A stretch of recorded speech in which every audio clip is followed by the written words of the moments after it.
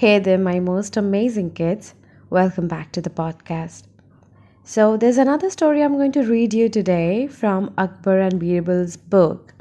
And the name of the story is The Red Hot Iron. One day, a rich man blamed a man named Hassan, saying that he has stolen a necklace from his house, and reported the same to Akbar. Akbar asked the man, "What makes you think that Hassan stole your necklace?" The man replied, "Your Honor, I saw him stealing the necklace." Hassan said, "No, Your Honor, I am innocent. I do not know anything about the necklace."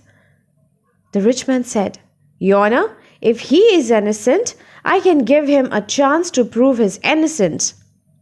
I will get a hot iron, and if he can hold it with his bare hands, then I will accept that he is innocent." Hassan replied, "If I am speaking the truth, will not the iron burn my hands?" The rich man replied, "You are right. God will protect you," he said.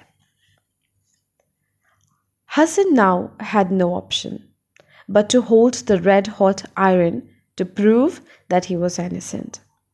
He asked Akbar to grant him one day to look for the necklace once again.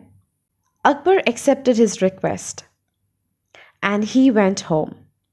He sought advice from Birbal. When he returned the next day, upon Birbal's advice, he said, "I am ready to hold the red hot iron, but the rich man should do the same to prove that he is also speaking the truth. So let him bring the red hot iron holding in his both hands. Then I will hold it in my bare hands." Now the rich man was speechless.